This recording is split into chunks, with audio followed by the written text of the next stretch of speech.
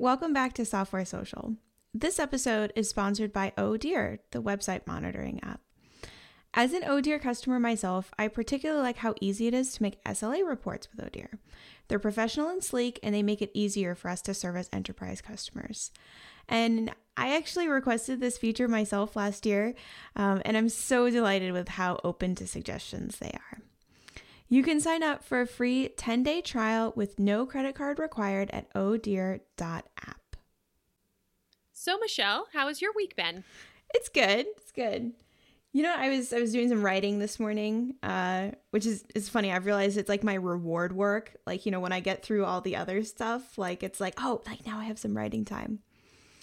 And that's amazing because I remember being in high school and like English, like whenever I had to write a paper, it was literally my least favorite thing to do. So I find that fascinating that for you, writing is your reward work.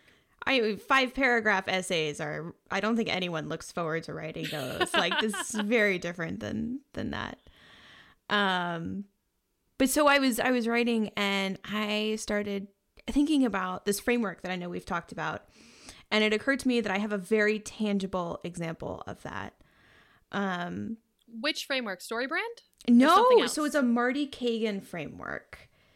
Okay. So, but I'm gonna back up first. So there's this misconception I think that people sometimes have or fear about customer research, that if they start listening to their customers, then they have to do everything the customers ask them for.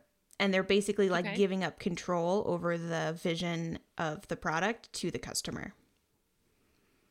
Okay.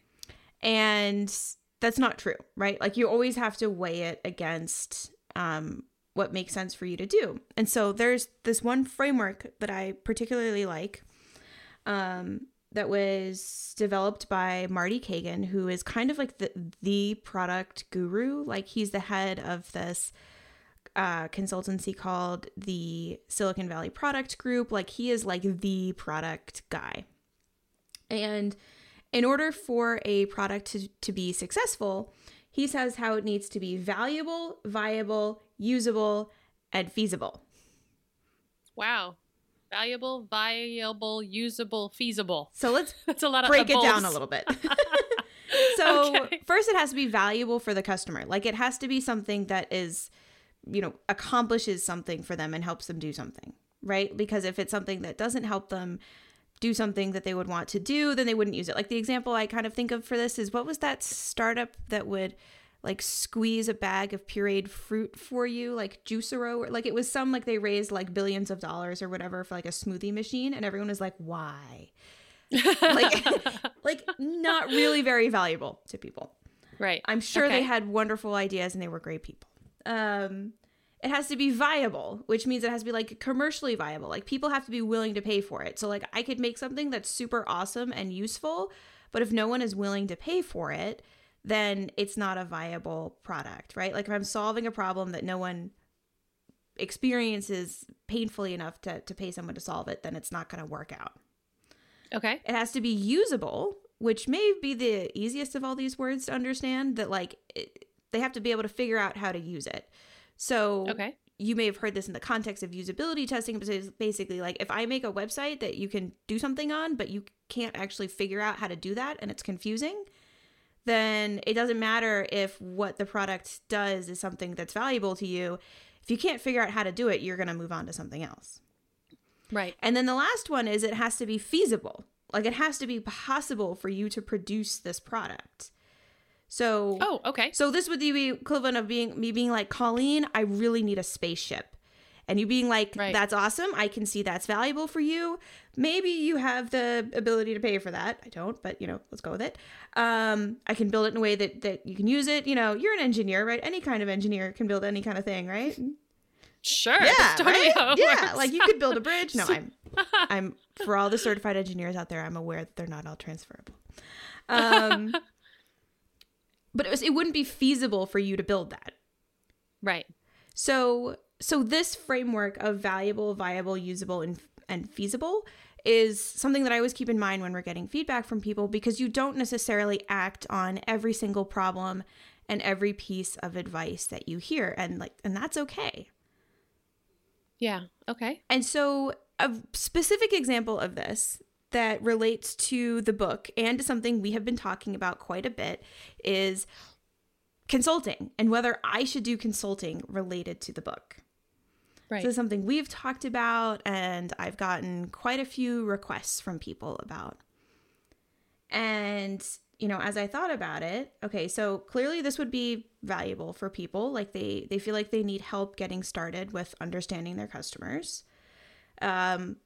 They seem to be willing to pay for it. I don't know what that would be. Like granted, I haven't told anyone like, cool, here's, you know, an invoice for, I don't know, $500 for a 30-minute conversation or whatever it is people charge. But like people seem to be willing to pay for this and they've told me that they pay other people for this. So there's clearly an ability and desire to pay there. And then usable, like I feel like I would be able to deliver it in a way that would make it useful for them. But it's not feasible. Why not? Time zones. Oh. And also the fact that I already have a business that I need to keep going. So I already have a pressure on my time in that regard.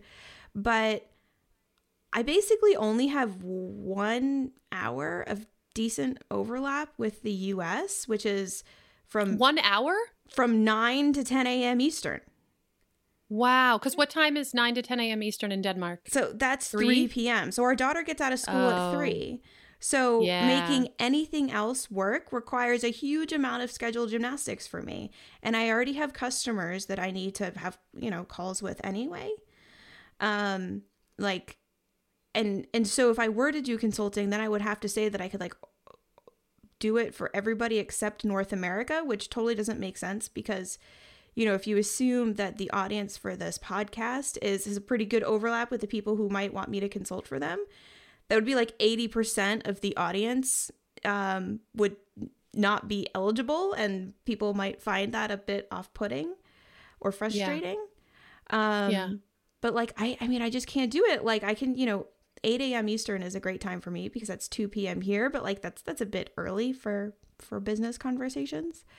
And most of the time, like if I have to have a call with California, like it ends up being at 9 o'clock my time. And that's even 9 a.m. is a bit early. Like I've worked in companies that like had like basically an official like no meetings before 10, but really not before 11 rule.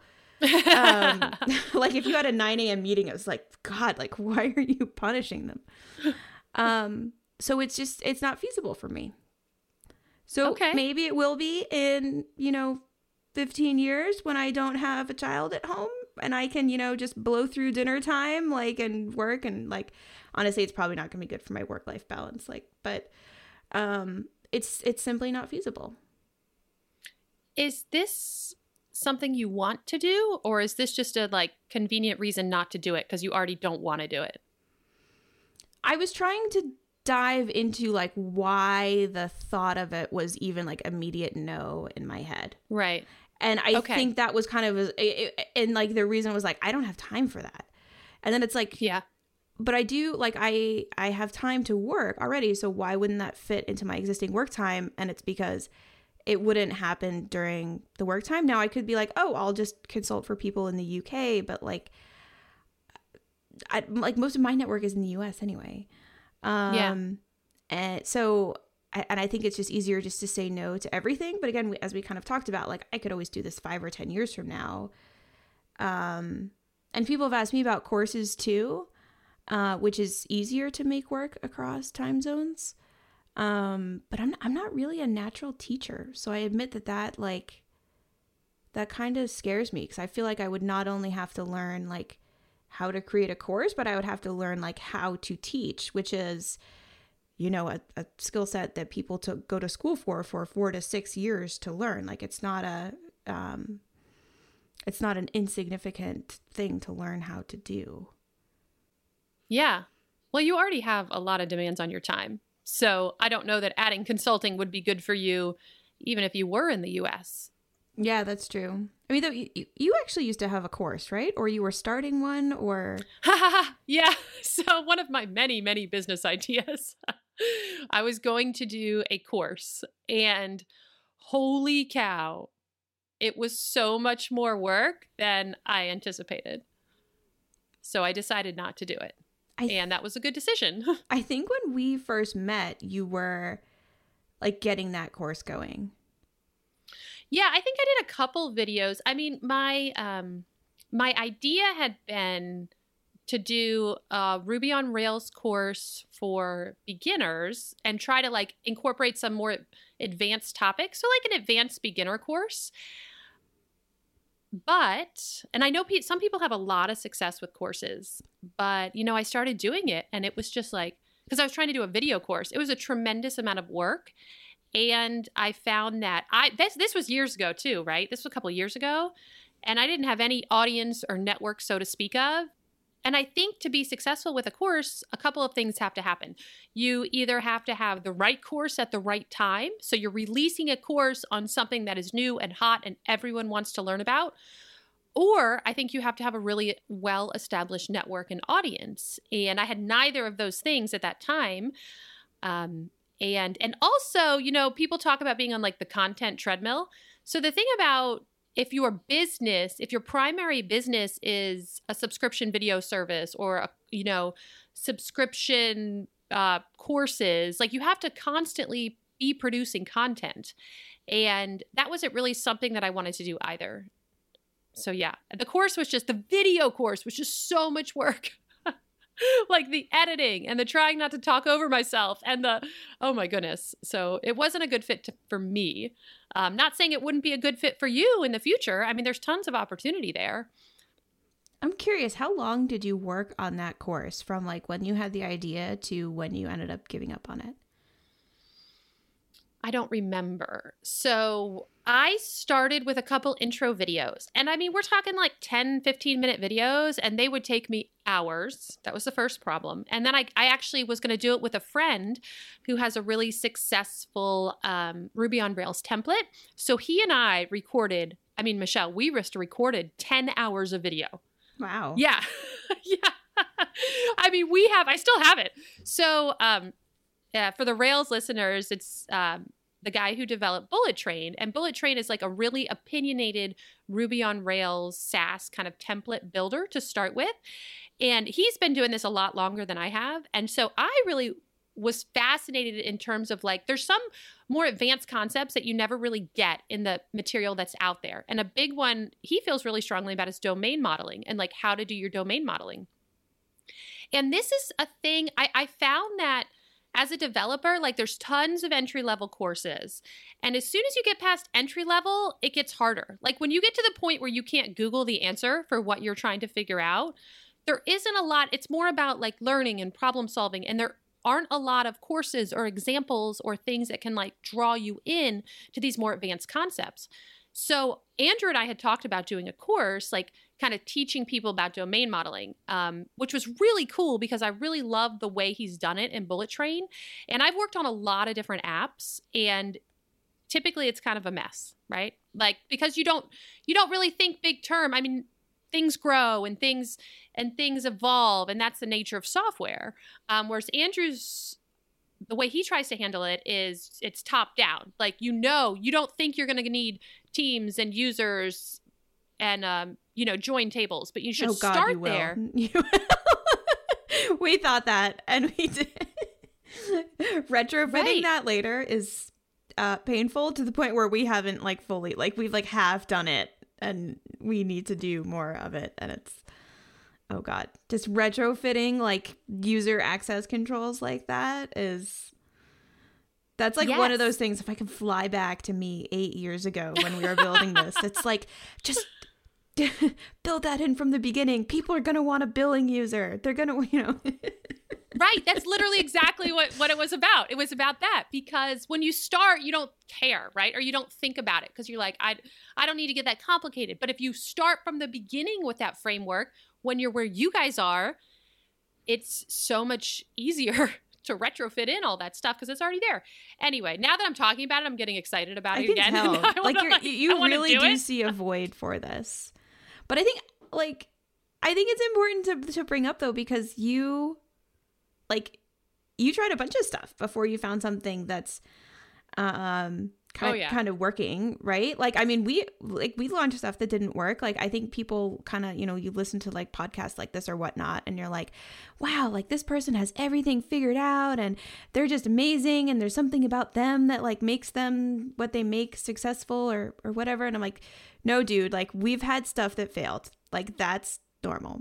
Like, I don't think there's anybody out there who has launched something successfully and not had 10 other things behind it that were either total duds or like just completely, never got off the ground or were soundly rejected or panned on Reddit, which one of ours was.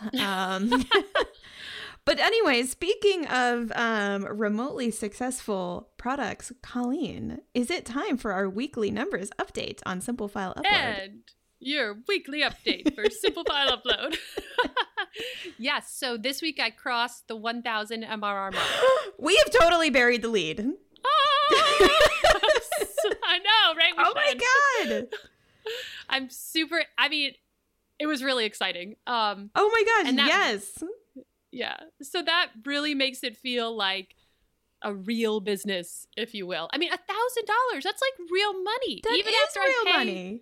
Yeah. Like even after I pay all my, I do have the hosting fees and the Heroku takes a cut. But yeah, it was really exciting.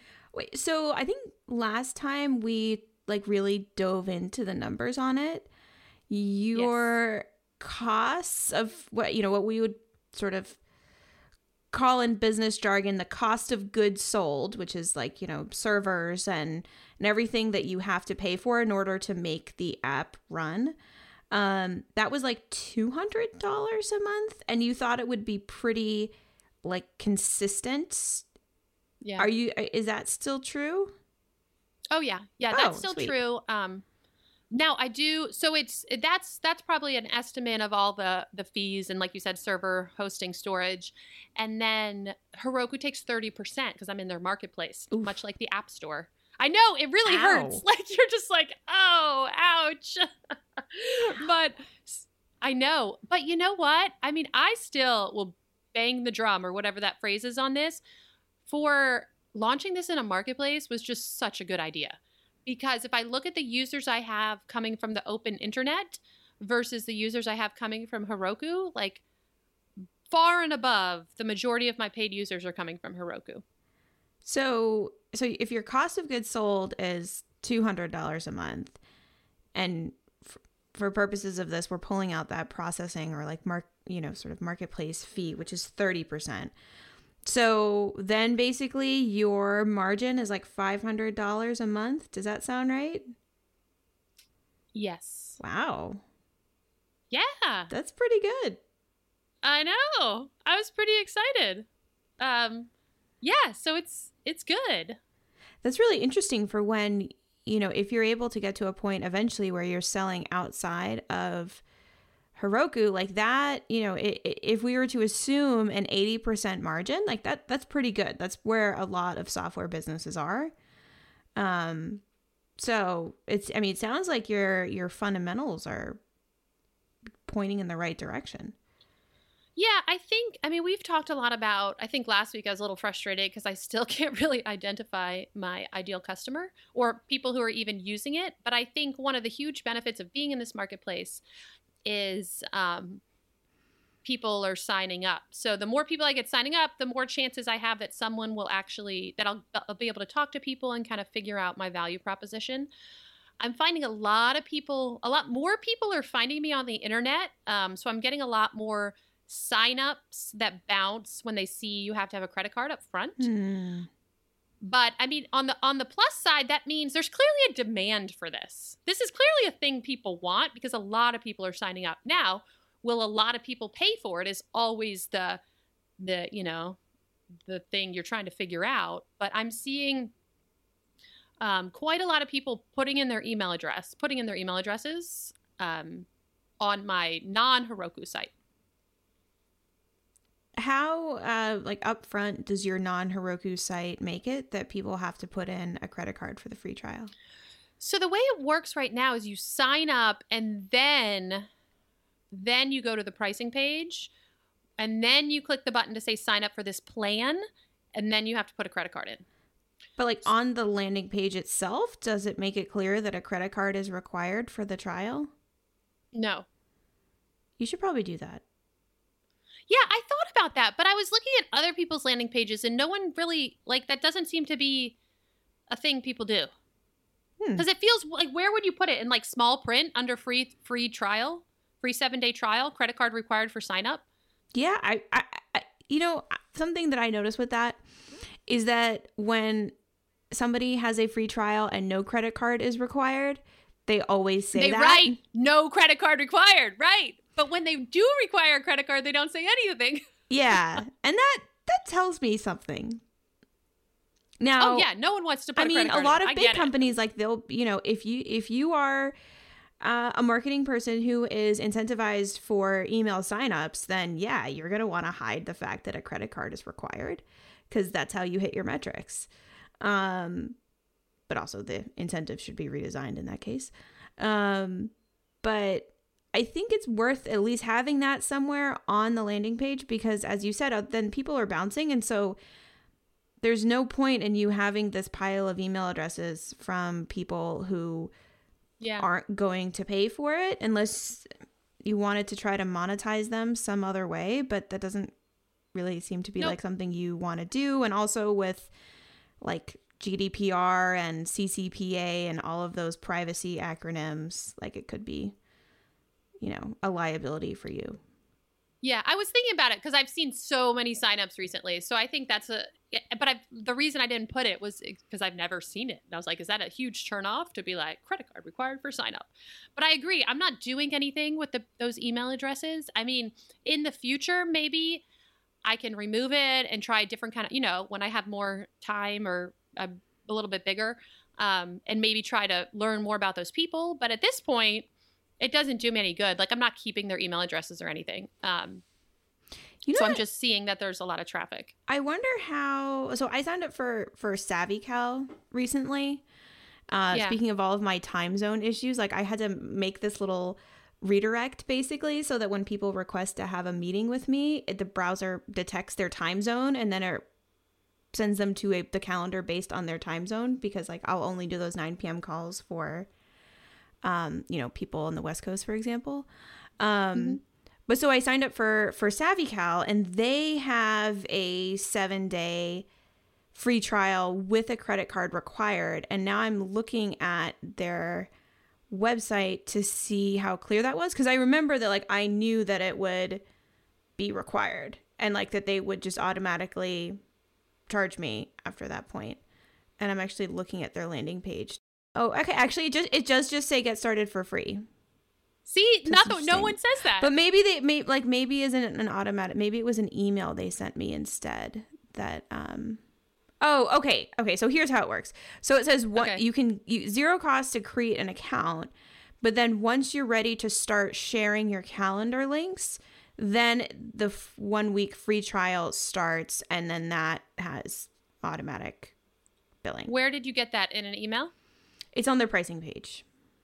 Okay, I'll look at that. That's probably a good idea. I like that. Like, yeah, it's free to create an account, but if you actually want to upload files, you can give us your email address. But if you want to do anything, but I think you know that like that makes sense for like a product like this, where like there is some amount of stuff that might need to happen before you actually use the product. Like people might need to have internal discussions, or like, you know, with this, like you have to kind of set it up. And there's also this positive effect where if you've done all of this work to get it set up, then you are more bought into the product. Like this is the approach that TurboTax uses. Like, I don't know if you noticed that I know. They don't they'll be like, well, it's free to file, but then it's, you know, 19 or 29 or it's whatever. Free to do your taxes. Whatever. But to actually file your state one, or to have us automatically send it to the IRS or whatever it is, like, then you have to pay for it. And all the people listening in other countries, like especially anyone in Denmark, where you can just file your taxes online, like for free. And like, you know, you don't have Intuit with this massive lobbying budget making it complicated. Yeah, I mean, so there's definitely some benefits to that kind of model. And I think as long as what you do, just like making it really clear what that, like make it clear what's going to happen to people. Yeah, I like the idea of putting it on the pricing page because I don't want it on my landing page because that's going to look bad. But like if you click sign up for a free trial, I like having it on the pricing page because again, it doesn't do anyone any good for, I don't care about your email address if you're not interested. And you are annoyed because you fill out the welcome to my thing form and then you have to enter a credit card and you felt, you didn't know. So I like this idea. I think this is a good idea. Yeah, I think so your call to actions, it says try it now, sign up for a free 30-day trial. I'm still gonna yeah. And I also wonder if, changing that from like sign up to be like, start free trial or whatnot, because I think people really do grok the difference between free trial versus free tier. Mm-hmm. And I saw that when I scrolled all the way down, there's a free 30-day trial, but I don't actually see that above the fold on your site. And so I wonder if making it clear that it's free trial would help with that. Okay. I like changing it to start your trial or something. Yeah. Because there's no button either. Like right below the header, there should be a button there that's like start your free trial. Oh. There's no call to action button. Wait, below the header. So it says add file uploading to your app in minutes. Like integrate file uploads in your website. No service required, blah, blah, blah. Like where's the button? Give me a button. Yeah. Yeah, totally. But hey, while I'm looking at simplefileupload.com for anyone who is listening, there is a testimonial there. Yay! I did. I got a testimonial up. And it looks awesome. So I'm happy about that. Yeah, you're right. There should be a call to action button right here. Tell me what to do, Colleen. Oh my gosh. See, this is like the stuff I don't know about. You're absolutely right. Up. Tell me to sign up. Start trial now. Nice. Yeah. Okay, I like it. Good point. And I guess, yeah, you just want to like work on that wording because like as, the SavvyCal example, like the trial doesn't start until you actually do something. And so it's like, does the trial start like right from the time they sign up or just, wherever you can, like make it clear what's going to happen to people. Yeah, so I think, right now, if you click on sign up, it takes you to a nice sign up page. But then after you hit the sign up page, it takes you to the pricing page. I wonder if I should switch those since I'm going to require a credit card. And instead of taking you to the sign up page before the pricing page, sign up pricing page, which explains that you have to, pay, not pay, I'm sorry, that you have to enter your credit card and then a start trial button. Okay, so I'm actually going through it right now. Yeah, okay. So let's do it live. Okay. Usability testing live with Michelle. F it, we'll do it live. Okay, so select your plan, try it out with a 30-day free trial.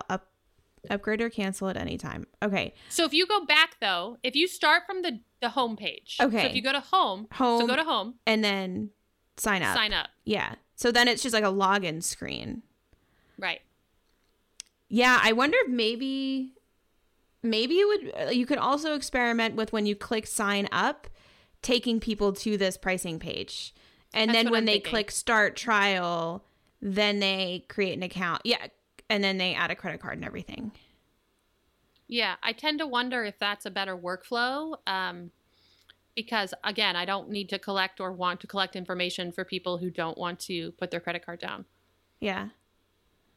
So I think I'll do that. I like that. I like that idea. Yeah, and then they can go, if sign up would take them to pricing, and then under where it says select your plan, I'll have something like, it's going to be a 7-day trial, but I'll fix that. Try it out with a 7-day trial. It sounds so bad. Credit card required when you are ready to use the service or something. I don't know. I'll figure that out. And I also noticed you have a 30-day money-back guarantee. So a 30-day free trial and a 30-day money-back guarantee. No? Okay. I do, but I shouldn't. Yeah. This is like, I need to change that. Oh my gosh, it's so funny that you said that. Because basically, like, the framework for this SaaS is built off of the bullet train app, which I mentioned earlier that Andrew and I were going to make a course for. And this is just like their default wording. And I literally like forgot to take it out. So yeah, I don't want to do that. No one has asked for their money back. So that's good. Yeah, that's also a liability for you. So yeah, no, I need to where did you see that? When I clicked on start trial from the pricing page. Oh, yeah. Okay, yeah, I need to change that. Well, it sounds like you now have a lot of work on your plate. So yeah, I guess I should let you go. Plenty of things to do. Yeah. Great. This is good, though. This is good. I haven't really thought through that onboarding workflow in a long time. So I'm glad we took a look at it. Awesome. Well, I guess that'll wrap us up for this week. Thank you so much for listening. If you liked this episode, please tweet about it or write us an iTunes review. That means a lot to us. And yeah, we'll talk to you next week. Huge thanks to all of our listeners who've become software socialites and support our show. Chris from Chipper CI, the daringly handsome Kevin Griffin, and Mike from Gently Used Domains, who has a nice personality, Dave from Recut, Max of Online or Not, Stefan from Talk to Stefan, Brendan Andrade of Brightbits, Team Tuple, Alex Hillman from the Tiny MBA, Rami from Hovercode and Rocket Gems, Jane and Benedict from Userlist, Kendall Morgan, Ruben Gomez of Signwell, Corey Haynes of Swipewell, Mike Wade of Crowd Sentry, Nate Ritter of Room Steals, Anna Mast of SubscribeSense, Jeff Roberts from Outseta, Justin Jackson, Megamaker, Jack Ellis and Paul Jarvis from Fathom Analytics, Matthew from Appointment Reminder, Andrew Culver at Bullet Train, John Coster, Alex of Corso Systems, Richard from Stunning, Josh, the annoyingly pragmatic founder, Ben from Consent Kit, John from Credo and Editor Ninja, Cam Sloan, Michael Copper of Newsy Proposals, Chris from URL Box, Callie of Toslet, Greg Park from Trait Lab, Adam from Rails Autoscale, Lana and Alex from Recapsy, Joe Mazzolotti of RailsDevs.com, Proud Mama from AppleNet LLC, Anna from Cradle, Monsef from Ruby on Mac, Steve of Be Inclusive, Simon Bennett of Snapshooter Backups, Josh Smith of KeyHero.io, Jesper Christensen of Form Backend, Matthew of Works Cited, Chris of JetBoost.io, Daryl Shannon of Docomatic, Larabelles, a community for Laravel developers underrepresented due to their gender, Brendan from Feederloop, Pascal from Sharpen.page, Lynn Romick from Konbini, Arvid Kahl, James Sowers from Castaway.fm, Jessica Malnick, Damian Moore of Audio Audit Podcast Checker, Eldon from Nodal Studios, Mitchell Davis from RecruitKit.